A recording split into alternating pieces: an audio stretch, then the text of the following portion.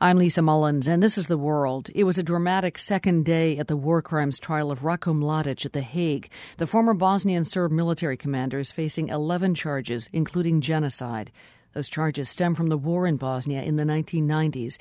Today, prosecutors gave a detailed description of the biggest atrocity Mladic is accused of ordering, and that is the July 1995 massacre of thousands of Muslim men and boys in the town of Srebrenica.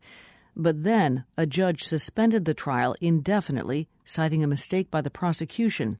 The BBC's Alan Little covered the Balkan Wars. He is at The Hague today. Describe for us what happened in court today, Alan.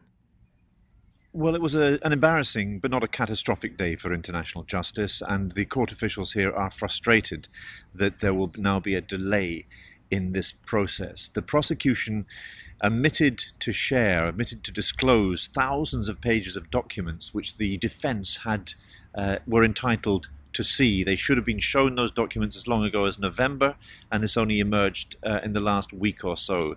The defense say they now need 6 months extra time to process those documents and prepare their response to them. The prosecution didn't challenge that claim, so the judge is now under pressure to delay this trial even further. And it's kind of a shame that that's what's grabbed the headlines here, because it doesn't mean, when you say that the trial is indefinitely suspended, it sounds as though the trial has collapsed. It hasn't, far from it.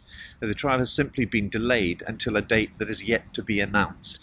And so the shame really is that it's stolen the headlines from the substance of the evidence that was presented today. Let me just ask you briefly, that was 7,000 pages of documents the prosecution had that weren't shared with the defense, but from what we're hearing, this is basically a clerical error and nothing more ominous than that?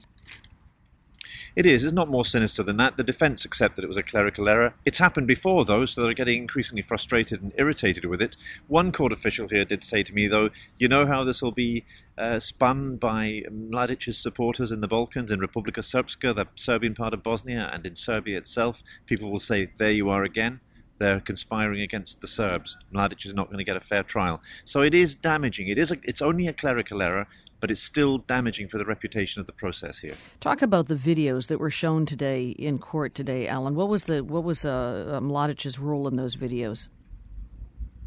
Well, the atmosphere in court was extraordinary because there was a kind of hushed and slightly stunned silence in the public gallery, which was full, remember, of survivors of the genocide, women whose husbands and sons were killed by forces whom General Mladic commanded, as we learned what exactly happened in Srebrenica in those few days in the middle of July 1995. We learned how Bosnian Serb forces closed in on the enclave, forcing 40,000 people to take refuge in the narrow confines of that overcrowded and insanitary town, how they swept through there. They separated the men from the women. They took the men off to secret locations. They could discuss among themselves what the suitable locations for mass murder would be, how they were parceled up to 7 or 8 different locations and then machine gunned, shot by firing squad in groups of 1,000 sometimes, some small groups, some very large groups. But in the space of 3 days, 7,000 men and boys aged between 16 and 60 were shot. That was the substance of the evidence that was heard today. General Mladic, we understand, is going to mount a defense of alibi. He says that on the day those killings began, he drove to Belgrade. He went to Belgrade for a series of meetings with the United Nations officials and to attend the wedding of a family friend. So he's saying, I'm sorry, I was at a wedding. I knew nothing about it. The prosecution are saying that is simply not a credible defense, that a commander like Mladic had the absolute loyalty of his troops, and killing on that scale could not have happened without his knowledge and indeed without his authority. Alan, I wonder for you what it was like as someone who covered this massacre at Srebrenica and has been following this for so long, to be there today and to see Mladic himself.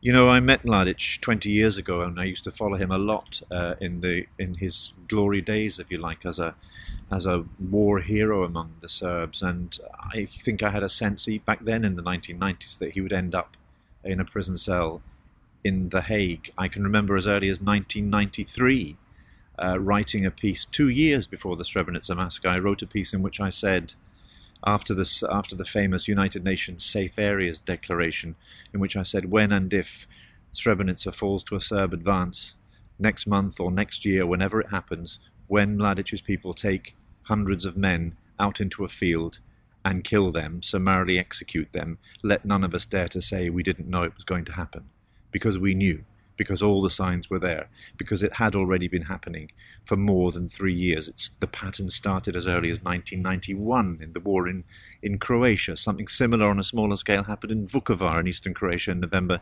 1991. So all the signs were there for years before it actually happened.